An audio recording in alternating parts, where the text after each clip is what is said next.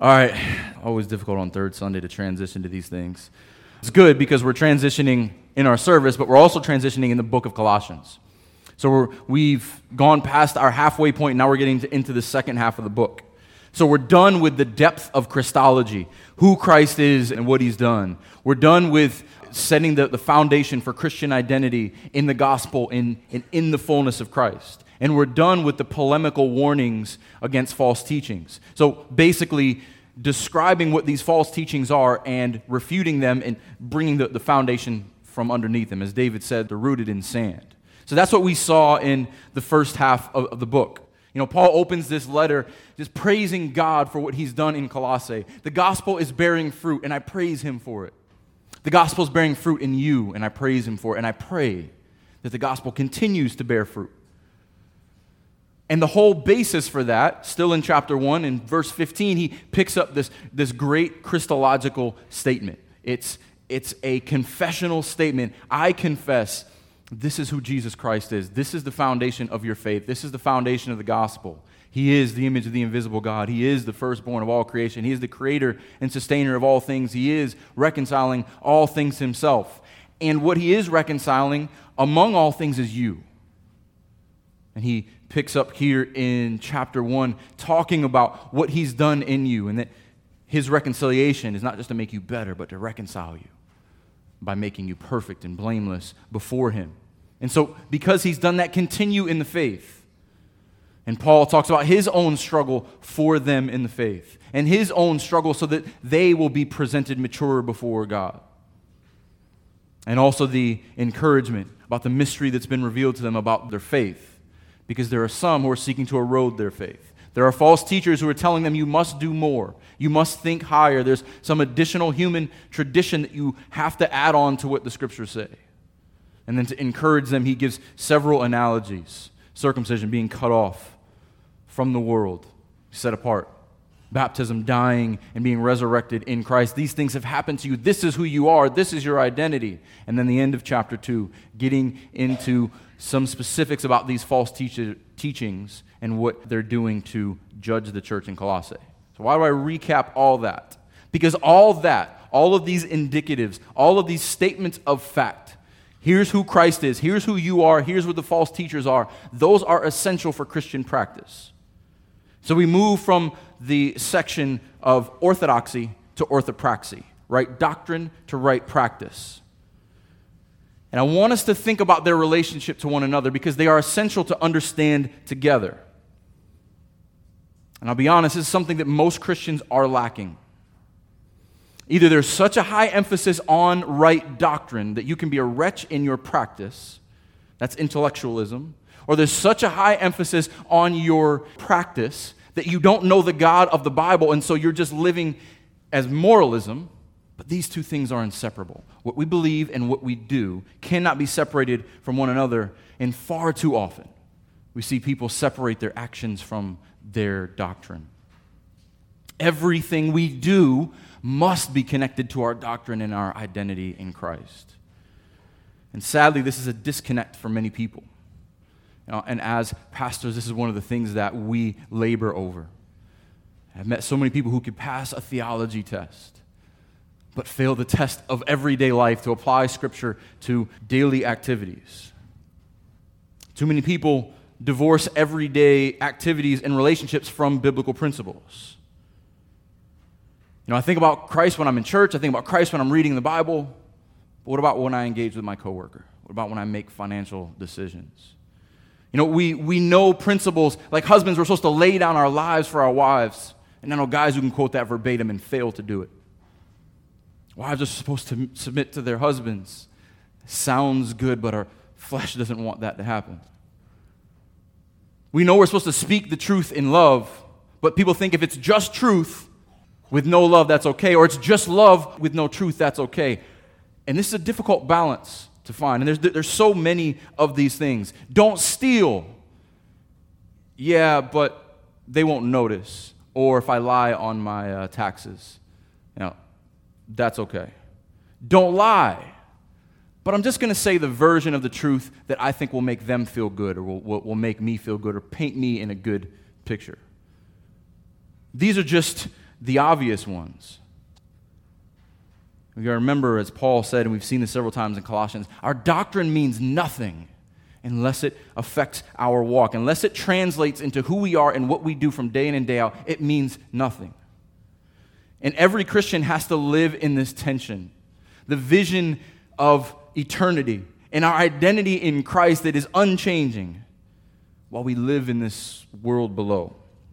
So our text this morning is going to be driven by 4 imperatives. And the rest of this chapter is going to be driven by imperatives. These are commands to do things. And these imperatives cannot be divorced from the indicatives that we've seen in the first 2 chapters. The imperatives: seek the things that are above. Set your mind on things that are above. Put to death the things of the earth. Put off these things that mark your old way. And so in order to seek and set, you must put to death and put away these things of the flesh. And so the next 2 weeks we're going to be talking about sanctification. Sanctification, growing in God, being more and more set apart. And sanctification is a double-sided coin with mortification and vivification. If you do not know these words, you know what a mortician does? He attends to dead bodies. Mortification is putting sin to death. Vivification, so you're going to continually putting on Christ. You're putting sin to death and you're living for Christ. This is our sanctification. You cannot just put sin to death and make it all about guilt. And you cannot just say, I'll put on Christ and not put my sin to death. We must put the sin to death first. So that's what we're going to focus on this week. And then next week we're going to get into vivification. Before I get into the passage, so I want to set up just where we are structurally. So there's 2 sections in our sermon this morning. And yes, I know in the email I said I was going to go through verse 1 through 11, but we're going to focus on 1 through 8 and then do 9 through 17 next week. So this first section, 1 through 4, is our new identity in Christ and how our identity in Christ directs our practice. And that's Paul's justification for why we do what we do. And this is kind of a transition passage that connects the first half and the second half. Then our next section, 5 through 8, is the practical warnings about indulging the old self. You're new in Christ. Be careful of these things that are marked of the old man. And so we're going to deal with 2 lists of sins, what that means for us, how we address them, and how that sets up next week. So if you would, in your Bible is going to pick up in Colossians chapter 3. I'm going to read 1 through 8. If then you have been raised with Christ, seek the things that are above, where Christ is, seated at the right hand of God. Set your minds on things that are above, not on things that are on earth. For you have died, and your life is hidden with Christ in God. When Christ, who is your life, appears, then you also will appear with him in glory. Put to death, therefore, what is earthly in you: sexual immorality, impurity, passion, evil desire, and covetousness, which is idolatry. On account of these, the wrath of God is coming. In these you too once walked when you were living in them. But now you must put them all away: anger, wrath, malice, slander, and obscene talk from your mouth. Let's pray. Our Lord and our God, if we are in Christ, we are indeed a new creation. How many of us read these lists and identify with these things? Lord, I pray that as we drill in on sin, and as we exalt Christ, that you give us proper perspective, that we're able to see things as you see them with a heavenly perspective. That we not be consumed with the things of this world. The things of this world would not be in our hearts or in our actions. That we would put to death everything that you hate so that we may live to Christ. May this be a challenge for your church, to each one of us. That we may also be encouraged to live and walk in a way that glorifies you, because we are bonded to your Son. It is in his name we pray. Amen. All right, verse 1. If then, this is reiterating, if then, everything I said in chapter 1 and 2, this is what they call an if of reality. This is not uncertainty. If this is true, because it is, if then this is true, now everything else to follow. If then you have been raised with Christ. Same term or the same phrase he uses to apply to baptism. Baptism being that accomplished reality in Christ. If then you have been raised with Christ, this is you. Live like it. This is the gospel imperative. You have died with him. He died for your sins. That means if he died on the cross with your sin, you died too. And if he rose again from the grave to new life, putting sin to death, you live to him too. You have died with him. You live with him. So read the rest of it like that matters. If you want more on the baptism discussion, the blog further addressing our position on baptism is on the website.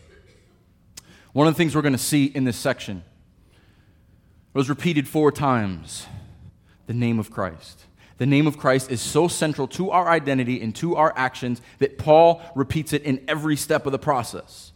If then you have been raised with Christ, you are united with the risen Christ, that means you are resurrected saints. That is your identity. Christ lives, so you live. Christ has resurrected, so you have resurrected.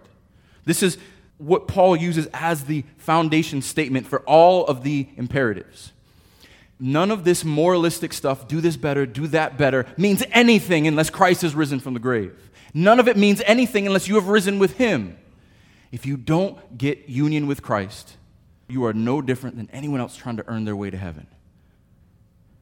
And if you don't get union with Christ, everything else that follows is moralism. But if you do get it, then there's freedom and joy, and there's a desire to put sin to death. There's a desire to live for Christ. But now we get into this practical part of the book. What does the resurrected life look like? 1, it is inseparable from Christ. But in this section, we're going to see 2 positive commands and 2 negative commands. The first positive command: if you have been raised with Christ, seek the things that are above. This seek is an ongoing action. It is a looking, desiring after something. And remember this in contrast to what we see in verse 5 when we get there. This constant practice. Seek the things that are above. And, contrary to popular language, there is no seeking without union with Christ. You cannot seek the things of God until God has worked in you. Seek the things that are above because you are united with Christ. And those who are united with him naturally seek after him and the things that bring him glory. And so to kind of put this in perspective is not to say that Jesus is limited to heaven. It's not to create some false duality. But he's just saying to give us perspective. The things of heaven, the perfected things, focus on those. If you've been raised with Christ, seek the things that are above. Why do we look up there? Because that is where Christ is. So the first thing that we learn about our new identity in Christ is it gives us a new perspective. We're not to see the way we saw with our old eyes. We're not to see the way the rest of the world sees. We see where Christ is. We see the things that are above. Like we read in Isaiah 55 earlier, his ways are higher than our ways. We think in terms of how God thinks. We think in terms of things that matter for eternity. That's where Christ is. And the false teachers, their focus was on the world. The focus was here. Do this practice. Have this higher thought about man's philosophies. But what does Scripture tell us? Psalm 110:1, this great introduction. The Lord says to my Lord, Yahweh to Adonai, sit at my right hand until I make all of your enemies your footstool. God the Father says to God the Son, sit at my right hand, the place of honor. Why do we look to heaven? Because Christ is on the throne. The book of Hebrews says the same thing. Hebrews 1, verse 3 and 4. He is the radiance of the glory of God, the exact imprint of his nature. Colossians 1:15. And he holds the universe by the word of his power. After making purification for sins, he sat down at the right hand of the majesty on high. When a king sits down, that means it's finished. When he's acting, he stands. When he sits, that means his work is completed. This king, his work is done. Why do we look to heaven? Because our king has completed it. He is on the throne. And to speak to those who try to worship angels, the writer of Hebrews addresses this in the next verse.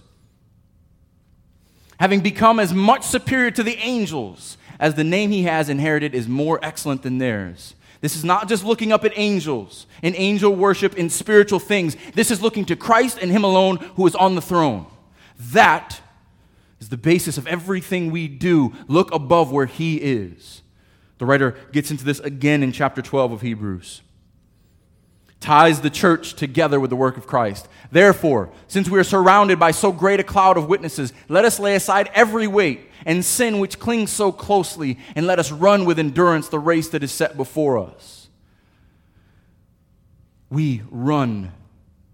We endure. How? Looking to Jesus, looking above, the founder and perfecter of our faith, who for the joy that was set before him endured the cross. This is the how. Despising shame and is seating at the right hand of the throne of God. How do we endure? How do we continue? Because Christ has gone before us. Christ has endured, and it was joy for him to take lashes for us. It was joy for him to be nailed to the cross. It was joy for him to be pierced, to be mocked. It was joy for him to be buried. It was joy for him to be resurrected so that we might be resurrected. How do we set our mind on things above? We set our mind on Christ and what he has done for us. So I want you to read the rest of the passage with that perspective. Living with an eye up to the throne of God. But I'm concerned that I see so many Christians who walk through life being consumed with this world.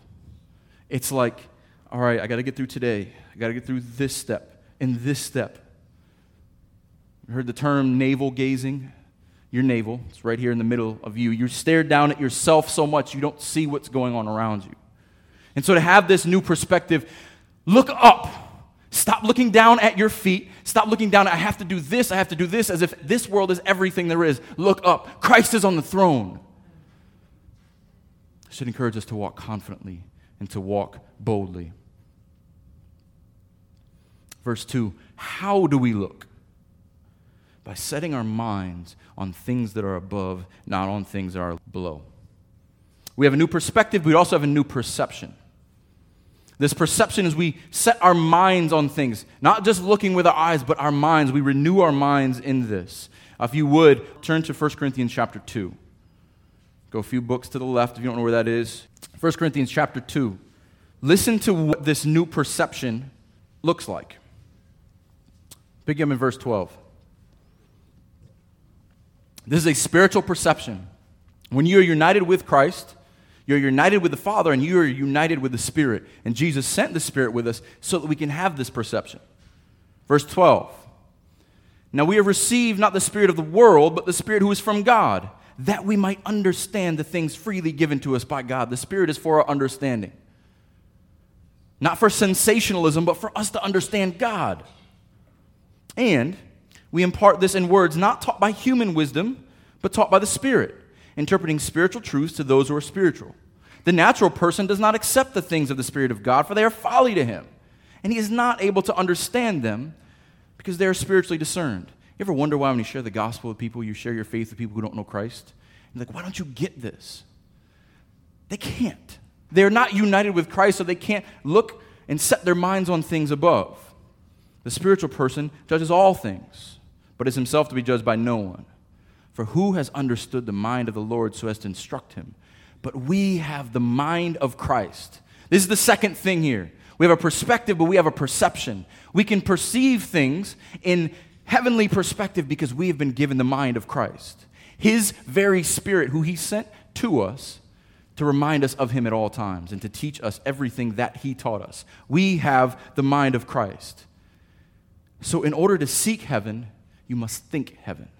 In order to seek heavenly things, you must think heavenly things.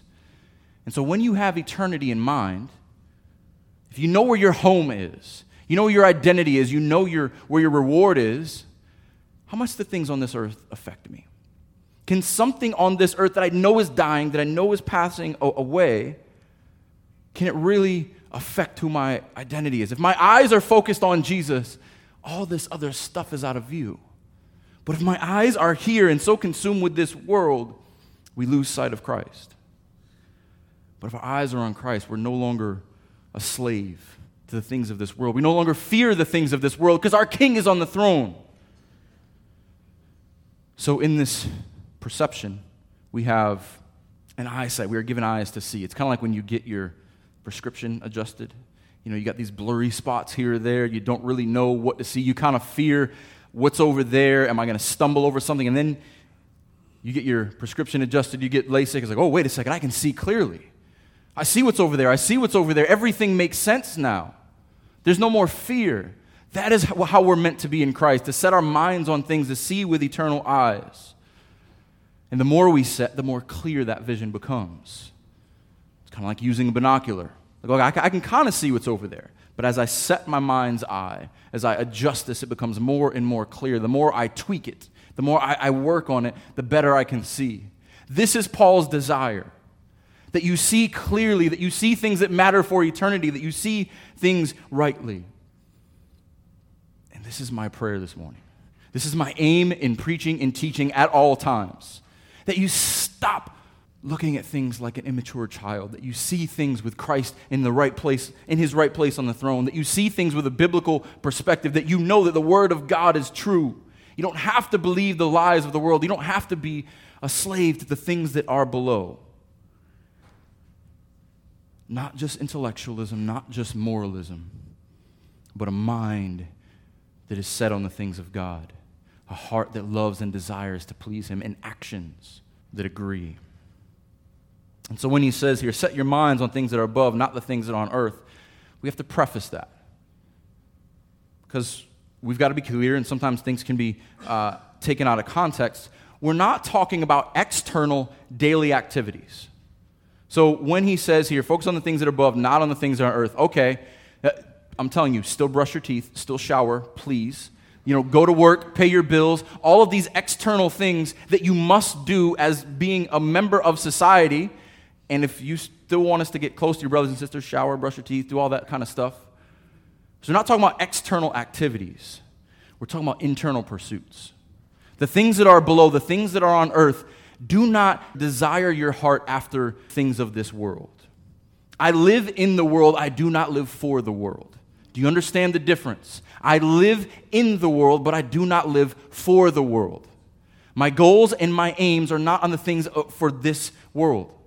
Doesn't mean I just check out and move up to the mountains and become a monk. I do have to live, and there is a tension here. But I don't live for this world. So these two commands, seek the things and set your mind. What are the weight behind these commands? The weight behind these commands we see in verse 3 and 4. Complete salvation. How can we do this? How can we know that it is sure? And what do I mean by complete salvation? Past, present, future. We are united with Christ. Look what he says here. For you have died, past tense, baptized, have died. Your life is hidden, present tense. You are in him now. When Christ appears, you will appear, future tense, past, present, future. You have been justified in Christ. You are being sanctified in Christ. You will be glorified in Christ. Every command comes out of complete salvation. There is nothing that God has not accounted for. There is never a time when you are outside of the grace of God and the love of Christ. So let's work through these a little bit. Verse 3. You have died. Again, this is tying to that gospel story, that gospel truth, that if Christ died to sin, you die with him. If Christ lives, you live with him. So both in regeneration and sanctification, death must come first. Christ must die for you to live. You must die for you to live. And so the heart of stone must be destroyed to put on a heart of flesh. And a life that is pleasing to God, the sins must be destroyed first. Death must come so that life can come as well. So you have died. This has already happened. If you are justified in Christ by faith, you have died. And your life is hidden in him, present tense, right now. If you are a believer in Jesus Christ, if your faith is in him, you are hidden. We talked about this before in the letter. This word means to be secure. The Father has entrusted your life to the Son. There is no surer place where it can be. No one can snatch you out of his hand. No one can separate you from his love. You are his. You are hidden in him. And so the beauty of working through this Christian life is that while you work through this Christian life, while you walk through this tension, Christ has you. As David said earlier, you are his. I've got you. You are hidden in me. So as you struggle, as you try to put these sins to death, I am not only with you, but I have you in my hand. I don't like when people minimize this. And yes, in a sense, Jesus is walking beside me, the whole footsteps thing. But it's so much bigger than that. He's on the throne. He has you in his mighty right hand. And he will never let you go. That is so much better than him walking beside you. And his spirit is inside you. This word hidden means secure, but it also means unseen. So that means the world cannot see what you see.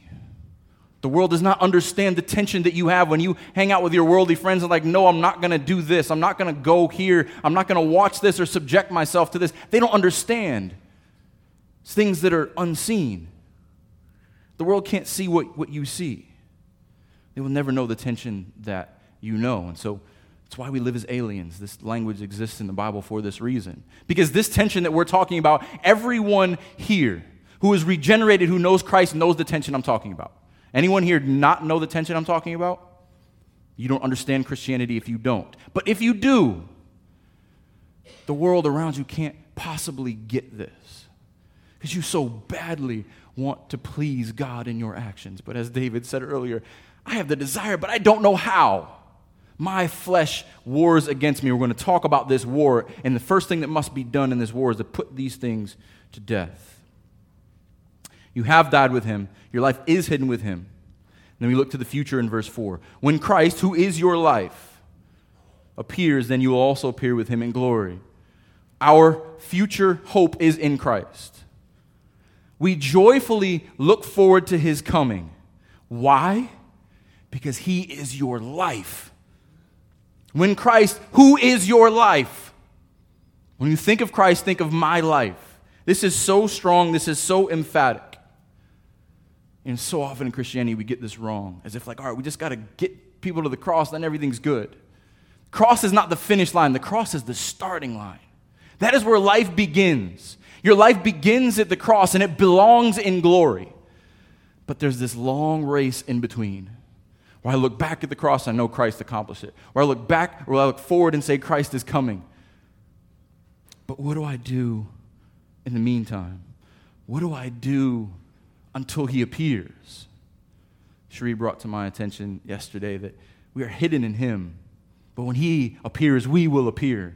We will be as he is. We will be glorified with him. We will be united to him with this beautiful reunion where all sin and death and pain will be banished forever. And we look forward to that day and we anticipate it. Maranatha, come, Lord, come. But until he comes, we walk in this stinking body on this stinking earth that is cursed from the core to the skies. So how do we walk in this Christian life? Cannot forget our union with Christ. Cannot forget we are hidden in him, past, present, and future. But what we must do is put to death. Picking up in verse 5, this second section here. Put to death, therefore. The therefore here refers to everything that comes before. Since you are saved, you are Christ, you are united to him, past, present, and future, put to death. This is not a suggestion language. This is mortification, literally. Mortification. Put to death these things. As we've seen in Deuteronomy, there needs to be death so there can be peace. What does God tell Israel over and over and over again? Dispossess these people. Kill them. Run them out of the land. I'm going to run them out of the land. Because if the wickedness still exists, if the wickedness lives next to you, there will be no peace. And you cannot honor me. And it is the same thing in our lives. If we allow our enemies to continue on and we do not kill them, we do not destroy them, there will be no peace in our lives. Some of you wonder why I don't have peace in my life. Because you're letting your enemies camp right next to you. You're letting your enemies camp in your heart. Put them to death. This is not suppress them. This is not give them a stern talking to, put them in the corner, give them time out. Kill them. Leave no breath in them. Loving the Lord means hating what he hates. And God hates with a righteous anger. Look at Romans 8:13, where Paul says, For if you live according to the flesh, you will die. But if by the Spirit you put to death the deeds of the body, you will live. Mortification must happen in order for vivification. Death must be given to sin so that we might live to Christ. Kill it. This is what we kill. Our first list here of 5 things. Put to death, therefore, what is earthly in you. Remember the language above. Above in the passage. We look above, not on the things that are earth. This is what he's talking about here. The things that are earthly in you. Not external pursuits, but the things that are earthly within you, put them to death. This is speaking about a nature of the heart. These are 5 perversions that exist within the human heart. All of them have sexual implications. These are also not one-time sins. These are sinful states of mind and continual practices. They come out of a sinful heart, and they must die. So with these terms, Paul is very graphic and Paul is very explicit. I'm going to be very explicit. Just so you know, because we need to be honest about these things, because if you give a quick glance to this list, they exist in our culture everywhere we go. And the church, if the church is not honest about them, the church will end up being subject to them. First word. Put to death, therefore, what is earthly among you, sexual immorality. Greek word porneia. Sound familiar? This is literally anything that is outside of God's design. When the Greeks used this, it was referring toward prostitution or just general fornication. But in our culture, we have too real of an example of that. We have pornography, which is where the word comes from. It is a show and an exercise of sexuality. This is so devastating within our culture. I appreciate David's bravery with that, and so many other men have shared this. If we're honest, this is struggle, if not number 1 or 2, for almost every man I've ever talked to. And it is before our very eyes, it is everywhere. Our culture tells women to show off your physical assets. And it tells men it's okay to look. And I'm not saying that women don't struggle with the physical as well. But we have to be real that both of those are lies. These provocative ideas that exist around us that cause our eyes to divert to those things, that's what Paul's talking about. Not the things that are below. Not the things that fade away, that stir in your heart. But we have to realize this starts in the heart. It has to be put to death.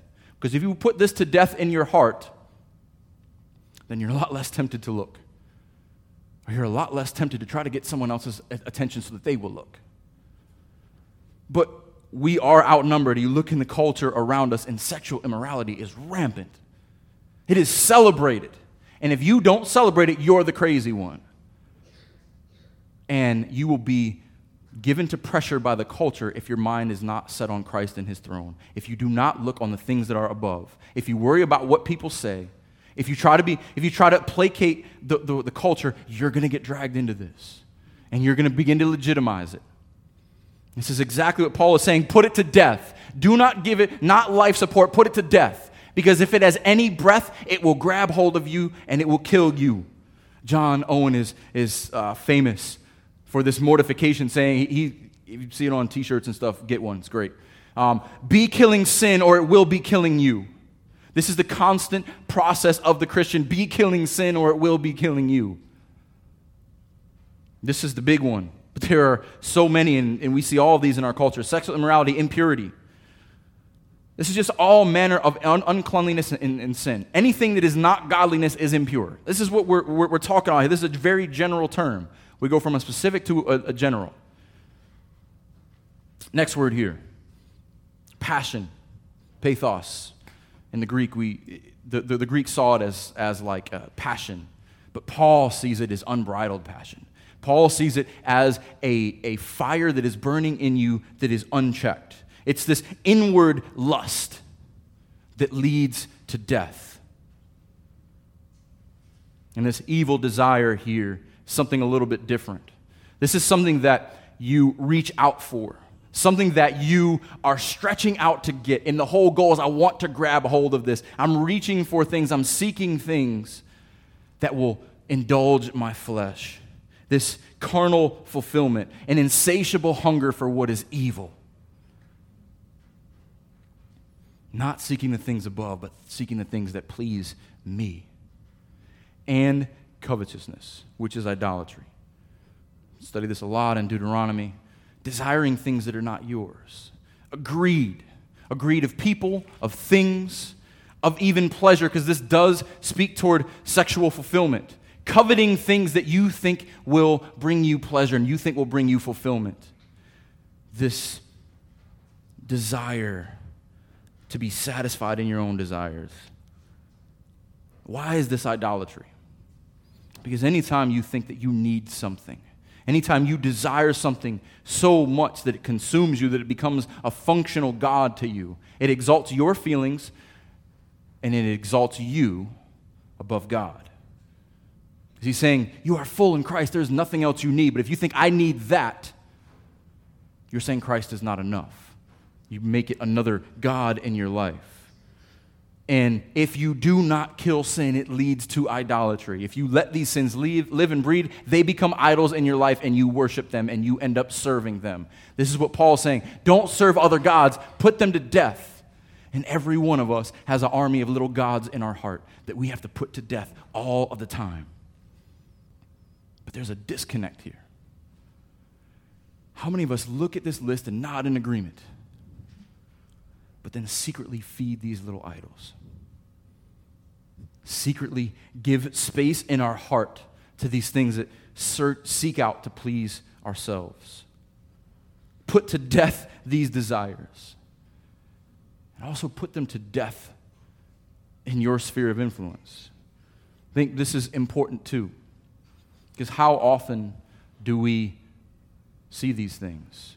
How often do we overlook them? How often in the movies we watch, in the shows we watch, do we promote to other people? This is what I'm talking about, between a disconnect between doctrine and practice. Well, I don't have any sexual immorality in my life, but hey, let's all get together and watch this sexually immoral movie together.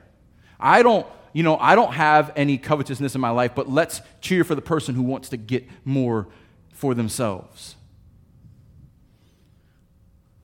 It's a funny little thing because my wife realizes my own flesh. And when we're watching a movie and something is going to happen or that it goes in that direction, she's going to be like, cover your eyes, Timothy. And she will literally put her hands over my eyes, which is funny in that, saying it. But she knows my heart. And she knows that it is better that she guards that in me before it goes into my heart. And we have to have that desire. And if it's more than like a second, she's like, all right, this is going too far. We're watching something else. And we have to be aware of that. And I'm encouraged by so many of you, especially guys who recognize all of these sexual temptations and saying, all right, I can't put myself in that situation. I've got to step away from it. And being able to be honest with your spouse, like, I need help in this. Being honest with your brothers and your sisters and saying, I am struggling with this. I need you to come alongside me. I need to put this to death in my life. And I can't tell you how many times I have prayed this prayer. Lord, put this to death in my life. Lord, put this to death in my life. I was praying this as I'm sitting on the front row here. This is an ever-present need for the believer. We never stop putting sin to death. Don't ever think that you have conquered sin. It no longer dominates you because Christ has put it to death, but it certainly influences you. And there are two reasons to put this to death. The wrath of God and our old selves, which we'll see in these next two verses. But I want to share one passage with you quickly that kind of summarizes all this. If you go to 1 Thessalonians 4, the next book over, probably 2 pages in your Bible. We read this morning before our corporate prayer. And if you're not coming, I encourage you to. It's a good time to pray with one another and hear the prayers and concerns of the body, prepare our hearts for worship. So Paul talks about this tension beautifully, because he's Paul, that's what he does. 1 Thessalonians 4, verse 1. Finally then, brothers, we ask and urge you in the Lord Jesus that as you receive from us how you ought to walk and to please God, just as you are doing, that you do so more and more. Don't stop. You're doing well. Keep it up. How long do I keep it up? until Jesus returns. For you know what instructions we gave you through the Lord Jesus, and this is key. I've brought this up before, and I'm going to keep ringing this bell until I die. For this is the will of God. One of the most common questions, what is God's will for my life? Do I go to this school? Do I go to that school? Do I take this job? Do I go to that job? Do I go right? Do I go left? This is God's will for your life, your sanctification. Wherever you go, whether you go right, whether you go left, that you grow in Him. That is God's will for your life. Whether you live under a bridge or you live in a mansion, God's will for your life is that you grow in Him, that you are sanctified, that you are more and more set apart for Him. If you understand that, the decisions of life will be so much easier. What is God's will for your life? Your sanctification. That you abstain from sexual immorality. That each one of you know how to control his own body in holiness and honor. Not in the passions of lust like the Gentiles, who do not know God. That no one transgress and wrong his brother in this matter. More on that next week. Because the Lord is an avenger in all these things, as we told you beforehand and solemnly warned you. For God has not called us for impurity, but in holiness. Therefore, whoever disregards this, disregards not man, but God, who gave his Holy Spirit to you. Paul understands that these are commands from God. If we make it just about, will someone else catch me, then we're missing the point. God gave us His Spirit to remind us of these things and convict us of these things. And if you are convicted of your sin, good. That means the Spirit is working in you. And you're in good company. Because if you look to the left, right, back, or forward, every one of us has conviction of sin if we are indeed in Christ. And we know it is God's will that we be disciplined in it, that we grow in it, that we are sanctified in Him. But as I said before, there are two reasons why you put these things to death.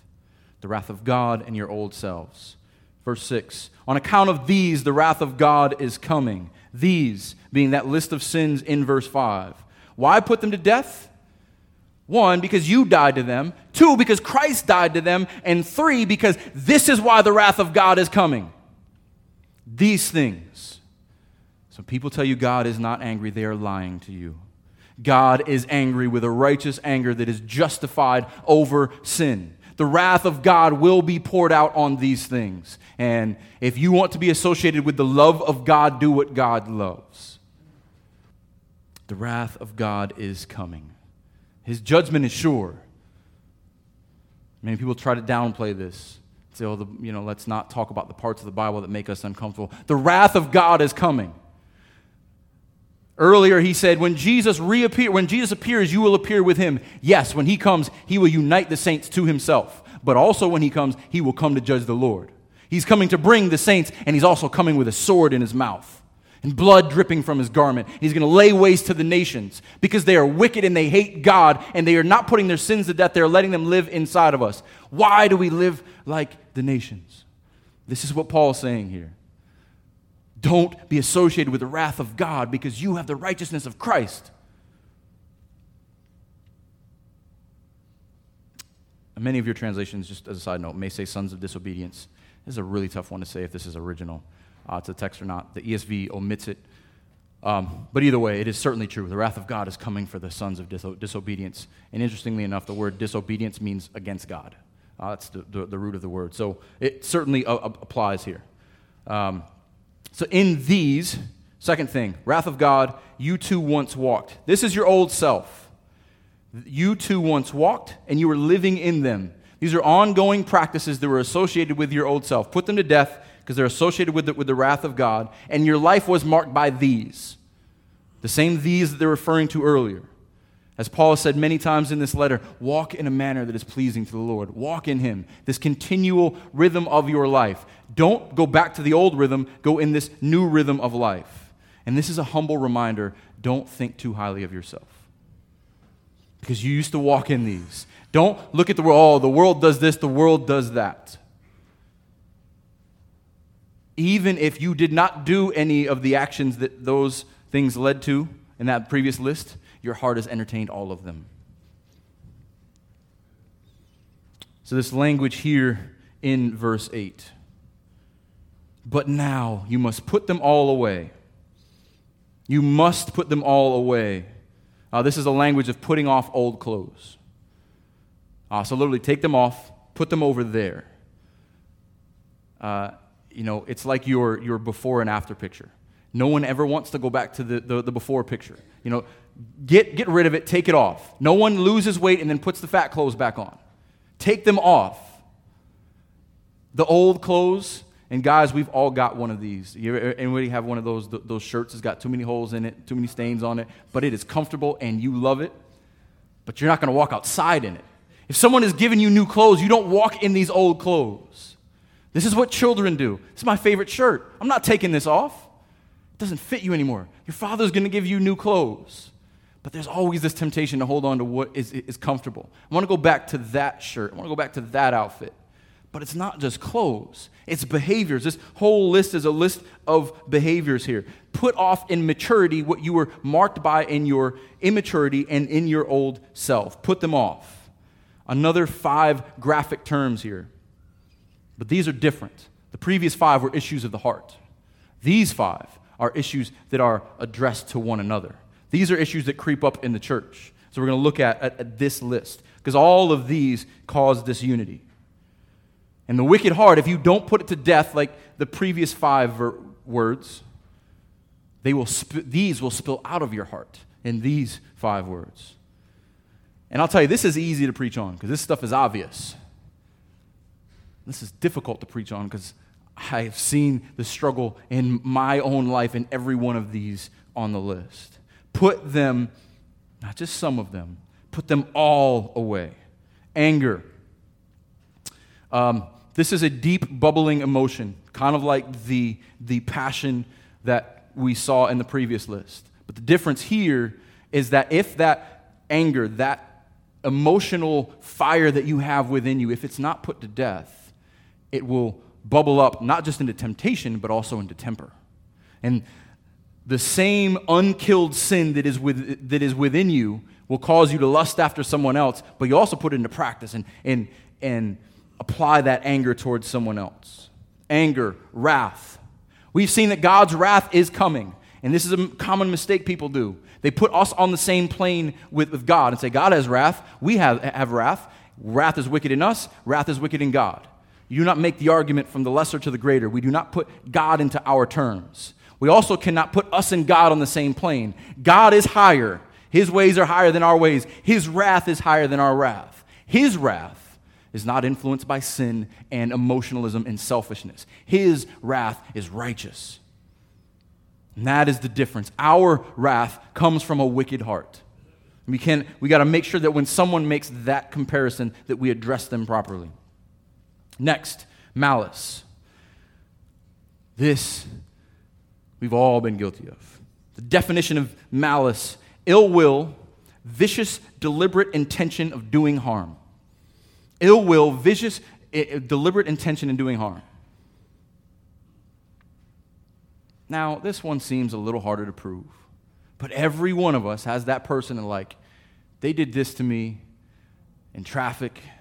They did this to me in the line in the grocery store. My family did this, and so I'm going to get back at them.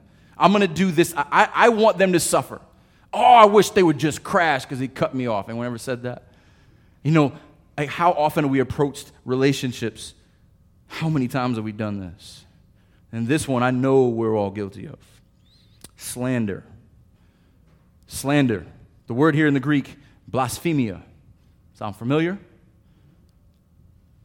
It's irreverent, abusive speech, mocking, defamation of character. When you blaspheme God, you defame his character. When you slander someone else, you defame theirs. Ever said things that to paint a person in a particular light? To bring to task their deficiencies, the speck in their eye while ignoring the log in yours, by addressing them and wanting them to be caused shame. Wanting to bring someone down. The reason this list appears where it does is because in this next section, we're going to talk about life in the church, sanctification in the church. And if you slander other people in the church, there will never be peace in the church. You must put these things away. You must put them off. How deadly our tongues can be. It is the slander and it is the abusive speech that causes so much hurt. We'd almost rather someone punch us in the face than tear us down verbally. The wounds of our flesh heal, but the wounds of our heart take a lot more time. This last one here. An obscene talk from your mouth.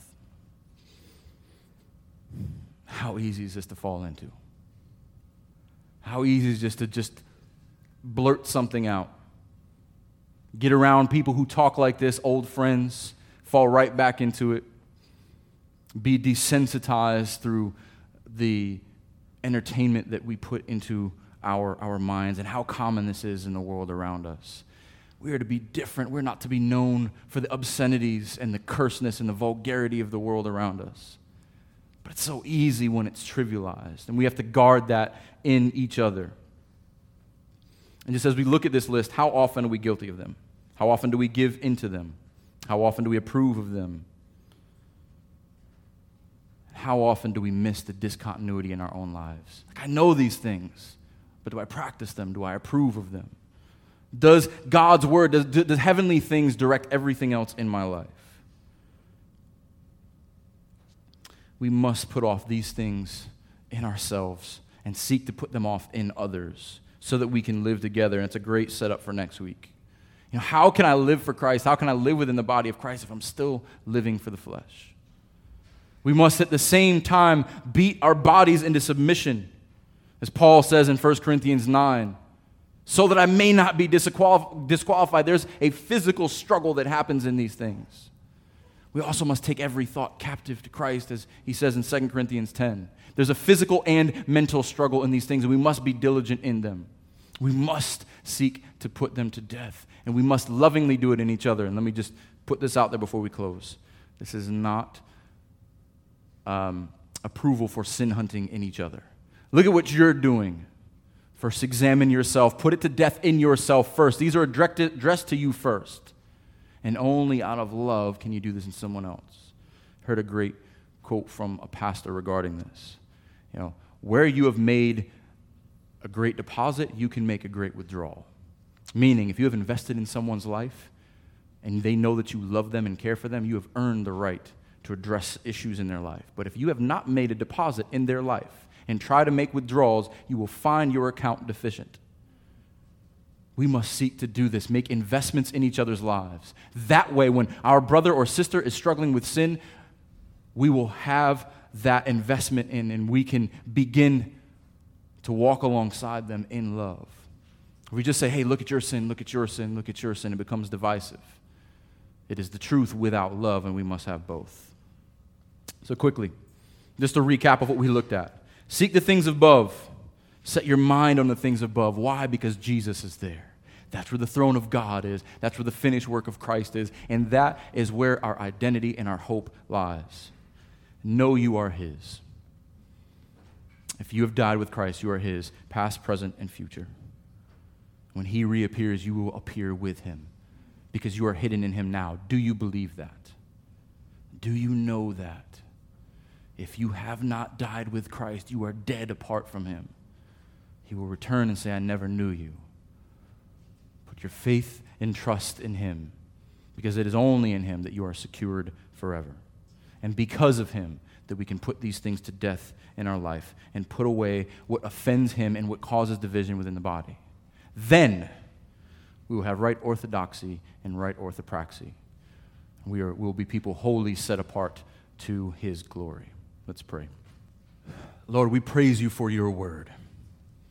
It is Your word that comforts us and restores us when we are broken. It is Your word that breaks us down and humiliates us when we are arrogant. And it is Your word that reminds us that we are hidden in Christ. And it is Your word that reminds us that our flesh is still raging against Him and hates Him. Wretched man that I am, who will save me from this body of death? Praise be to God through Jesus Christ, that by being united to Him, I've died with Him, I am justified. I am hidden in Him, I am sanctified, and I will appear with Him. I will be glorified in Him. And if you are in Christ, say these words confidently. Stake your life on it, because He is your life. And if He is your life, it will be so easy to put to death the things of the flesh. And he will be glorified, he will be exalted, and you will be restored. I pray these things for you, and I pray this for our body. In Jesus' name we pray. Amen.